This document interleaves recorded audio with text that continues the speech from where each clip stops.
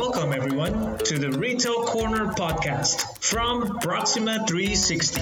The purpose of our podcast is to bring a relaxed and educational environment to discuss the current retail landscape, best of breed products, and retail business best practices. You will always find us talking with business users, technical resources, and retail experts on how they are and where they are headed. I am your host, Carlos Diaz.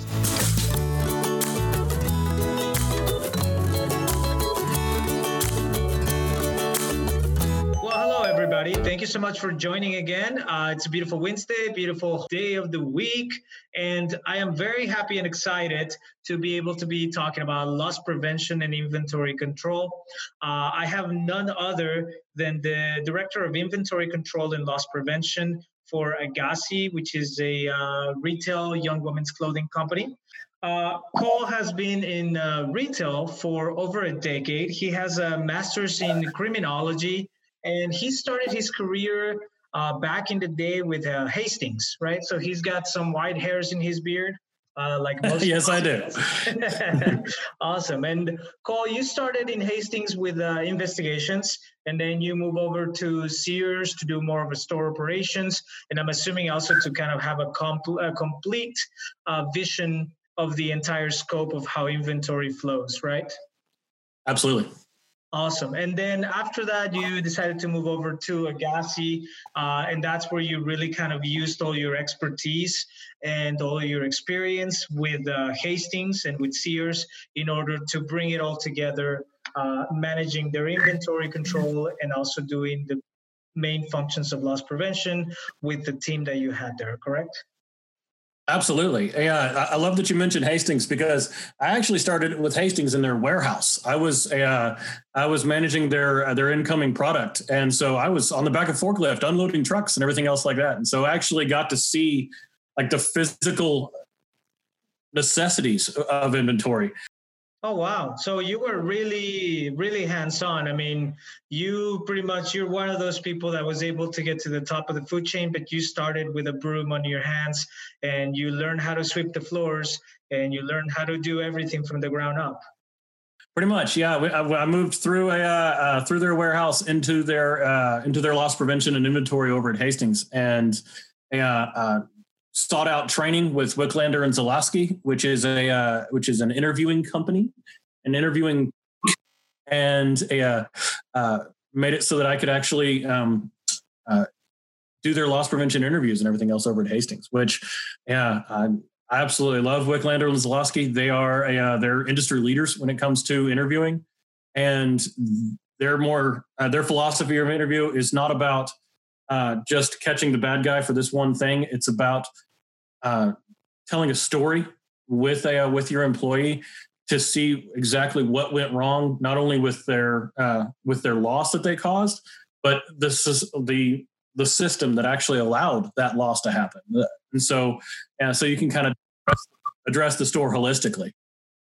Wow. No, that's amazing. No, thank you for sharing that with me. So then you also dipped in a little bit into pretty much HR when it came to your loss prevention resources. You were very involved in the hiring and in the interviewing process to make sure you got the right resources for the job. Absolutely. I mean, with loss prevention, that's where loss prevention starts, is actually on the application. And if you're not calling references, then if you're not calling to verify experience and that kind of thing, then you're starting off on the wrong foot.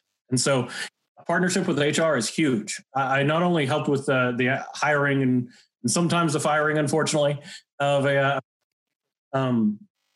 but yeah, you've got to have a good relationship with HR when it comes to loss prevention, because if you don't have verified experience, if you don't have verified skill sets, then you're setting people up for failure. Let's talk about that, right? Let's talk about loss prevention holistically, right? Because I think when people hear the word loss prevention, there's always the thought somebody's stealing from me, right? And that's as far as it goes. But to your point, which is great, it starts even before you get stolen from, right? It starts with properly vetting the resources you're going to bring to your company on any level, right? And then also, from what I know, right, vaguely from a loss prevention, you have the resources that you're interviewing, you have your internal theft, you have your external theft, and then of course you have your discrepancies when it comes to the system, right? Then you have your return to vendor inventory. So there's a lot of pieces that connect to it, and I would love if for starters, if you kind of break down for us, so that for all the listeners out there who are partaking in loss prevention, or they already are part of it, but they want to kind of enhance their scope, so that we have a full understanding of everything that loss prevention entails. Sure, absolutely. When it boils down to it, loss prevention kind of has like three prongs, like a trident. And you have your internal, which is people who actually work for you that are causing loss in some way. Sometimes that's through theft. Sometimes that's through actually time theft or that kind of thing. Then you have external, which is the most commonly assigned to loss prevention. External theft is someone who does not work for you coming in and causing a loss.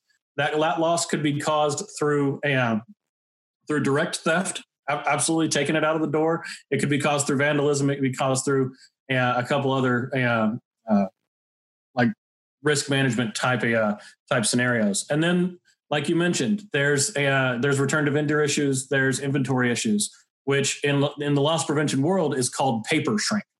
And that's where basically through no fault of a person, through no fault of an individual, your inventory is off. And that could be through like a double shipment for some reason. Your system thought that you got 2 trucks today instead of just 1, and it doubled everything on the back of that truck. Now you won't know that unless you're paying attention to on hands, unless you're paying attention to the receipts until you hit inventory. And that'd be a huge thing to research. If you've got a double billed truck in January and you don't do inventory until June, finding all the little pieces that were involved with that truck is a complete headache. And so paying attention to receipts, paying attention to returns, that kind of thing is a huge part of paper shrink. So you've got the internal paper. I can't imagine. I mean, especially in something like fast fashion, right? If you wait till if you're having quarterly or bi-yearly inventory and you have to wait until that moment, you probably don't even have the inventory anymore to do any type of tracking other than you go through all your POS transaction receipts, which at that point you're probably going to lose a very similar amount of money on labor funds.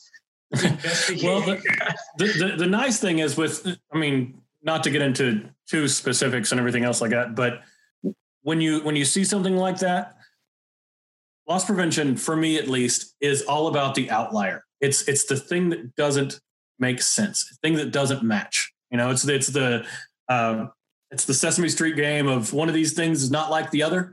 Mm-hmm, that's what we're looking for in loss prevention. And so a vast majority of employees, a vast majority of companies, they're doing the right thing. They want to do the right thing for the company. And so when you're looking at something that is not making sense, that's not matching, that's what loss prevention is to me, is really the anomalies in the finding that outlier. Yeah. And for something like that double shipment, it would be, man, for some reason, we lost an entire run of these. 3 smalls, 3 larges, 3 mediums, everything. We lost all of it. Well, that's weird. Nobody's going to steal an entire run of these things. And so, that's where the research starts is determining what the exact anomaly is. Absolutely. No, that sounds good. And so I know that you've been talking about those anomalies and talking about loss prevention as a whole. I know there's a lot of softwares out there in the market. And I know that you were part of the implementation at Agassi for an actual loss prevention software. I believe before that, they were really kind of investigating everything more of a manual process than through an actual software. And I know you were part of implementing XBRI. You were the business resource kind of spearheading that project. And XBRI, I mean, it's I think one of the best, if not the best, loss prevention software. It's in my opinion, it's far and away the best that's on the market currently. Yeah. Wow. Oh, yeah. And so how involved were you in the implementation? What was that like? Were you implemented back in the day when XBRI was a Micros product, or was it after the Oracle acquisition of Micros when you did the XBRI implementation? That was actually my first assignment from our CEO at Hastings. I'm sorry, not Hastings, at Agassi, was to take XBRI and make it useful. And when it was a Micros product, and so it actually was. That was my original job at Agassi, was just to get XBRI off the ground. Before then, a lot of relying on the overage shorts, a lot of relying on like register processes and register anomalies in order to identify shrink. But with the XBRI piece, it actually allowed us to pull in the inventory and pull in so much more data that you can look through. And that was honestly a blessing and a curse to Agassi. Because it became a lot more work for you, I'm sure. a little bit, yeah. So it sounds like at the beginning, you guys were really relying on the sales audit team to kind of initiate Absolutely. Your investigations. And then once you put in loss prevention, you were really able to start engaging as a loss prevention department, fully functional without the need of sales audit, correct? Well, the sales audit team at Agassi is absolutely amazing. They would track over and unders to the penny, and overs and shorts to the penny. And so it was really kind of it was easy for them to move over to XBRI because they were hungry for more information. They would see the symptom of something come out through XBRI, or I'm sorry, come out through sales audit, but they wouldn't see the cause. And the cause was inventory discrepancies and everything else like that, which were highlighted in XBRI. And so it kind of gave them a little bit more, little larger picture. Rather than just seeing that the register is short $14, they were able to see exactly why it was and what truck that came off of and everything else like that. Kind of see the history involved rather than just the snapshot of the sales audit piece. Nice. No, I like it. I like the term that you used earlier in our conversation. They were able to see the story behind it, right? How it formulated, and I think that's amazing, because I think that gets people so much more involved in their everyday jobs when they see this story that they're generating, or the story that they're putting together, right? That puzzle, because it gives more of a sense of purpose rather than just going through the motions, and that's I think critical in any job that anybody does, to have a sense of pride and to have a sense of purpose. So with that, what do you think? Because I've had this question for many people. So what's the real difference between sales audit department and loss prevention department? I mean, because to me it seems like they're like tied hand in hand, but at what point does it really separate? Is it just when you actually go and investigate the people that are potentially stealing from the company, or is there further involvement between both of the departments?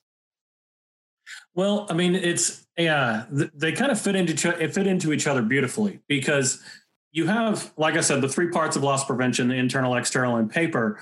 Mm-hmm. And then with sales audit, they are, at least the way that I've always treated it, is they are very much just concerned with the dollar. And a lot of what sales audit does has very little to do with, interviewing people or finding active loss at the store. But if a credit card machine is for some reason double charging people or not charging people or doing something strange, sales audit will be able to catch that way before loss prevention. And they're seeing chargebacks. They're seeing actually what's being taken to the bank, And so with sales audit being a part of loss prevention, it's extending that story beyond the register, because once it's sold, loss prevention, if it's sold, it's great. It's done. Mm-hmm, mm-hmm. But with sales audit, it absolutely takes into more of the picture, more of the story. And it follows that money all the way to the bank, all the way to the deposit, all the way to the general ledger, and then make sure that what we actually bought in from merchandising gets gets through the warehouse and to the stores. It's a way of balancing. I love sales audit because it is a system that seeks balance. Yeah. It's very black and white. So it's not in regards to opinions, or it's not very subjective. It's very black and white. And then I like the way you put it. So pretty much loss prevention becomes an extension, right, of sales audit, and vice versa, right? Sales audit is an extension of itself, but also I think it sounds like it allows for loss prevention team to actually be more, instead of being reactionary, I guess, you could be more proactive, correct? Absolutely. Because during the implementation of XBR at Agassi, one of the things that we turned it on, and basically it was like trying to fill up a teacup with a water hose.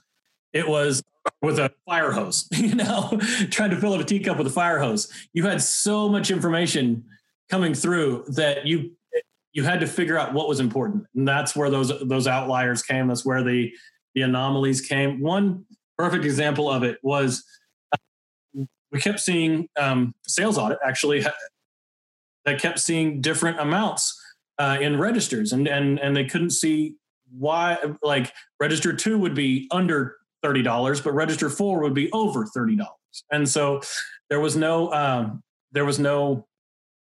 paid in, paid outs for those kind of things. And as we started looking into XBR, we saw that there were no paid outs. There were just moving money. And as we looked further into it, we realized that there was actually a key around every shift manager's neck that just opened the cash drawer, and they could move cash from one drawer to another. And that was highlighted through XBR. And we started. Oh, wow! So you guys were able to find out that this store managers or supervisors pretty much had a little store business practice erroneously, but they had it to just kind of move cash around whenever they wanted it or needed, without letting the system know about it. Hence, there was no accountability of the funds that were being shifted in order to satisfy the till drawer needs. Exactly. And like I said, most people want to do the right thing. And so most people will say, oh man, we need some ones in register 1. So they'll go to register 3 and make that exchange. Mm-hmm, mm-hmm. Yeah, it's pretty easy for somebody who's having a bad day to say, you know what, instead of 250s, I'm going to take 3 or whatever. No, exactly. And then since they haven't done a till audit at the register where the money is coming from, it's very easy to just say, well, Susie, who opened up that register, has a variance of $300, and I'm going to put the variance on her, right? On the cashier. Exactly. And so it kind of opened that door for a bad decision. Like I said, most people make good decisions. They want to be good people. But if you if you set it up so that there's an opportunity, people have bad days and they start making bad decisions. And so, you never want to put temptation out there, right? Shutting down those opportunities was huge, because we started requiring paid in, paid outs. We started requiring more till audits, that kind of thing, and it tightened that process up. And because that process got tightened up, we were able to see more actually who the internal theft of who was actually taking the money, because there was then a paper trail. There was then a story to follow, rather than just getting lost in the middle. And so, that's one thing that was really, really helpful to sales audit specifically when we implemented XBR, because it allowed them to see the full story of that cash moving from register to register. Wow. No, and I mean, as you're explaining all of this to me, I mean, you guys were, I'm sure, very much able to make XBRI allow your department and the sales audit department from accounting much more cost effective, right? In relationship to, instead of spending hours and hours interviewing a bunch of people to find out that the manager was taking advantage of the cashier lady and somebody saw them but they didn't want to say anything, et cetera, you were able to implement all of these systems that saved all that time of investigation and he said, she said type of situation, which can then take weeks or months to resolve, if ever, right? Oh, absolutely. Because I mean, when, like I said, I'm a Wicklander-Zulawski certified interviewer, and going into an interview, you want as many facts as possible, something that you cannot argue with. Well, A plus B equals C. That's what you need going into that interview. And when you start talking to somebody, that's something you say. You say, I already know that 1 + 1 = 2. What I want to know is why. What I want to know is your side of the story. And so it makes interviewing so much easier when your data is solid, when there is no other explanation for what happened. Yeah, no, absolutely. When there's no gaps, right, or open-ended items, then the person that's being interviewed, I'm sure you're able to pretty much guide that conversation into them telling you the truth versus them seeing you don't really know all the facts, and then they're less willing to kind of spill the beans, as they say, right? Right. And one of the things that our interviewers are fond of saying is, I could make a decision right now with what I have in front of me, but I'm giving you an opportunity to fill in the gaps, to add your side of the story. And really, I mean, that's what XBR does for you, is that it gives you the ability to make decisions on data that is a complete story. And if you don't have the processes, if you don't have the policies in place that kind of lock that down, it again leaves it open for that opportunity for somebody to have a bad day. Yeah. No, and I like it because I love numbers because they don't lie, right? I mean, numbers have one version of the truth, and that's it. There's no ifs, ands, or buts. So I really like that. So let's talk about, obviously, the topic at hand all the time, the new normal, into what's happening. The economy is starting to reopen. Things are starting to shift and move. People are going back to the stores. And unfortunately, to that, traffic is starting to increase when you try to go out, which I hate that piece. But oh well, that's part of it. I'd rather have that than have no economy. But with never thought you'd be a homebody, but yeah. I know, right? But so what is your input on what loss prevention challenges are going to be out there, right? Because in my opinion, I like the fact that now there's a queue outside of the store. Now every single store has a greeter, right? In essence, who's really more taking control of the inventory of people that are coming in order to stay within that 25 or 50% capacity threshold. But also, I think companies should be capitalizing on those resources from a loss prevention standpoint, not just simply, hey, we're making sure we have the right amount of people inside the store, right? Absolutely. When it comes to the queue outside the store, when it comes to controlling how many people you have in the store, that helps with the singular most important thing of loss prevention, which is customer service. And so, I mean, if you have 3 employees and you have 6 customers, that's a pretty good ratio. You can offer that customer service and allow those people to feel served and feel like they're taken care of.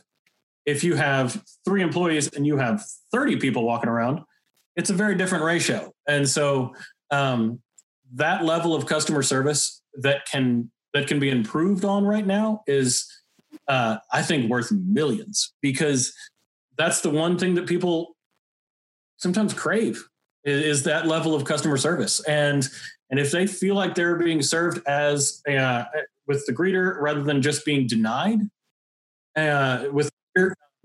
I think that's a great opportunity for companies to actually welcome people to their stores and make sure that they know that, they're not only complying with what the city or state regulations are when it comes to opening up their business, but they're doing it because the company cares about them. They say, listen, we care about you guys. This is why we're doing this. We want to make sure that everybody's treated fairly. We want to make sure everybody's taken care of. And having those kind of conversations, having the right person as that greeter, I think can be huge for loss prevention. Because when it comes to external loss prevention, one thing that a person who takes from your company wants to remain is anonymous. They do not want to be part of your day at all. They want to come in, take your stuff, and leave. They do not want customer service. They do not want to be part of a party in any conversations like that. And that greeter is there and recognizing each person who comes in the store. And so, yeah, it's really kind of interesting. I'm fascinated to see what's going to come out of this when it comes to loss. On the other side of that, I apologize for kind of a long-winded answer, but no. I think it's a great answer, because I think you addressed one thing. I know that they always say, right, in the loss prevention world, that the best deterrent for loss is customer service, as you put it. And I like that you expanded on that, because I think a lot of people don't understand that, right? They think, okay, customer service, loss prevention, what does that have to do with it? And to your point and everything that you just shared with me, it's so crucial, right? If you have good customer service, less people are going to be prompted or feel like they have the opportunity to do the bad thing, But no, thank you so much for expanding on that. And another thing with loss prevention is, especially with external loss, a lot of people who aren't involved in loss prevention, they will think, oh man, this person's coming in or that person's coming in. We should watch them or we should watch them. And that's never what a good loss prevention team does. They always want to watch the product, because correct, because you can't get into profiling, right? Because that's a terrible thing to do. Yeah, but with product, like I've seen at Sears, we had an issue with the loss of fragrances, and it was shown in our inventory and everything else like that. And so anytime anyone entered that area, we watched them. It doesn't matter who, what, when, where, and how. But and you saw every different type of person, every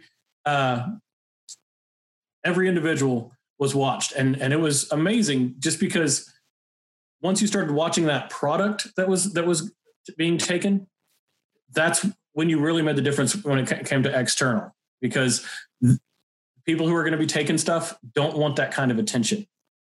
Anybody who walks into fragrances got approached by a salesperson and talked to, and people who were customers loved it. And it's a double whammy, right? You're killing two birds with one stone in a very positive way. And you'd see some people being approached by a salesperson, put down the bottle and walk off. And so it was absolutely just that level of customer service deterrent when you're watching that product, when you're watching the Tide Pods, when you're watching the baby formula, which people love to steal baby formula, and when you're watching that product, you can take measures to specifically attack that instead of following somebody around the entire store. Yeah, no. I really like that. That's a great suggestion. And when it comes to, of course, curbside pickup, when it comes to real time inventory, right? What do you think are going to be the biggest challenges going forward in the retail industry in order to be able to keep the customer satisfaction and to be able to, obviously, as always, try to decrease losses? Well, what I think you're talking about more is kind of the cross-functional inventory, where it's warehouses. They're used to saying, okay, there's 14 of this item on this shelf in this bay, and I'm 100% certain of it, because they're used to having less variables when it comes to their inventory in warehouses. And as we're switching over to filling more orders through the stores, that type of confidence in your inventory has to be found within the store now. And so let's say you have 3 of an item, but you get an online order for 2 of them, but what you don't realize is that all 3 of them are still walking around the store in somebody's cart. And variables within the store when it comes to inventory, or somebody wanted one and then they decided they didn't want one, and so they picked up whatever it was in cosmetics and they left it in the soup aisle. And so, yeah, your inventory is there in your store, sure, but is it where your employee is going to go and be able to find it? And so that the organization of the store, the making your inventory more robust so that it whether it be through cycle counts, through popular items, or on the other end where it actually will not fill to your store if it's below a certain on hand. There's all sorts of processes like that are being discovered right now, where your inventory has to be absolutely match with your on hand, including all the variables of a live store. Yeah, no, absolutely. Yeah, I think it's going to be a very, very challenging equation. Do you think it's going to require for actual loss prevention resources at the store and be more active at the store physically, or do you think with the software that's out there, still a corporate unit or a corporate team will be able to handle all those new live store pretty much variations that are potentially there? Absolutely, I can see this being falling under the loss prevention purvey too. If for some reason or another your store has had an order and you were not able to fill your order because those things were not on hand. Absolutely, I can see loss prevention being then tasked to say, "Hey, we're supposed to have 14 of these on hand, but we've just had 2 canceled orders for them." So figure that out, whether it be through cycle counts, through shipping research, and through inventory adjustments, through external theft even. And so I can absolutely see that being part of the loss prevention world, because that's anomaly. That's a big red flag when your store is trying to sell something and it can't. That's loss. And it's a sale that you just lost. Absolutely. Yeah. You have to see that as loss. And so that falling under the loss prevention purvey, I can see definitely, because if your store believes you have a certain amount and you do not, or if it's stocked incorrectly, or it's just an investigation of the anomaly. And that's what loss prevention is all about. One thing that I think that a lot of people are getting right now when it comes to curbside delivery and everything else like that is you're having the person who actually takes it to the car. It used to be, I would come in, I would see your greeter, I would maybe see a couple salespeople, I would maybe even, walk past a manager, and then you'd talk to your cashier. You would have several points of contact for customer service within your store. Not only the actual people, but different merchandising, different end caps set up correctly. You'd have several points to establish the feeling of that experience. The satisfaction of that customer.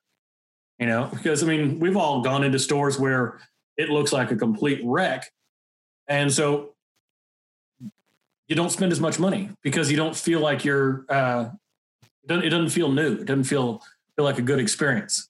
And all that has been boiled down to the person that is taking it to their car on a little cart with squeaky wheels and buckets that's already bagged up. And so all of that customer experience is boiled into that 15 seconds where you're delivering something to the back of somebody's car. And so that, I think, is not only an opportunity for loss prevention in which you're making sure that you're putting the right stuff in the back of people's cars, but again, that customer service, that retention of customers, so that when things do open back up, you can say, oh man, you know what? Target was always on point. I always felt like I was appreciated there. Let me go back there. Hey, you know what? Wherever it may be, made me feel needed, made me feel good about the experience of just bringing it to my car. So why not go there after everything's opened back up? Because you got to remember, loss prevention is only part, or loss is only part of the equation when it comes to shrink. You got loss as a function of sales. Higher your sales are, the more loss you can withstand. And so having that level of customer service and having that experience boiled down in the back of that car is super important, I think. Great. No, I love it, Cole. Thank you. Thank you so much for all your input. Thank you so much for sharing all those things with us. I think that's great information that will be very useful for everybody out there. And I want to take the opportunity also to kind of make mention, we've been getting a lot of questions about Proxima 360 and what we do and what exactly is our interest and how we can benefit other entities. And this is exactly a perfect example, We do implementations of XBRI. We do implementations of many other softwares, not just from a loss prevention standpoint, but also for allocation, ERP, CRM, POS, etc. And we love working with experts like Cole. This is what we do for a living. This is what we enjoy doing, because at the end of the day, we're big believers in collaboration. We're big believers in coming through things together and stronger. Cole, thank you so much for your time. Anything else you would like to add or share with us? No, it was a pleasure. I'm glad that there's a place people can go to get this kind of information, and you guys are top notch. Thank you again. If you would like to participate in the Retail Corner conversation, please sign up via email at retailcorner@proxima360.com or sign up on our website at proxima360.com. So thank you so much for tuning in. We'll talk to you guys next week. Stay safe and have a great weekend.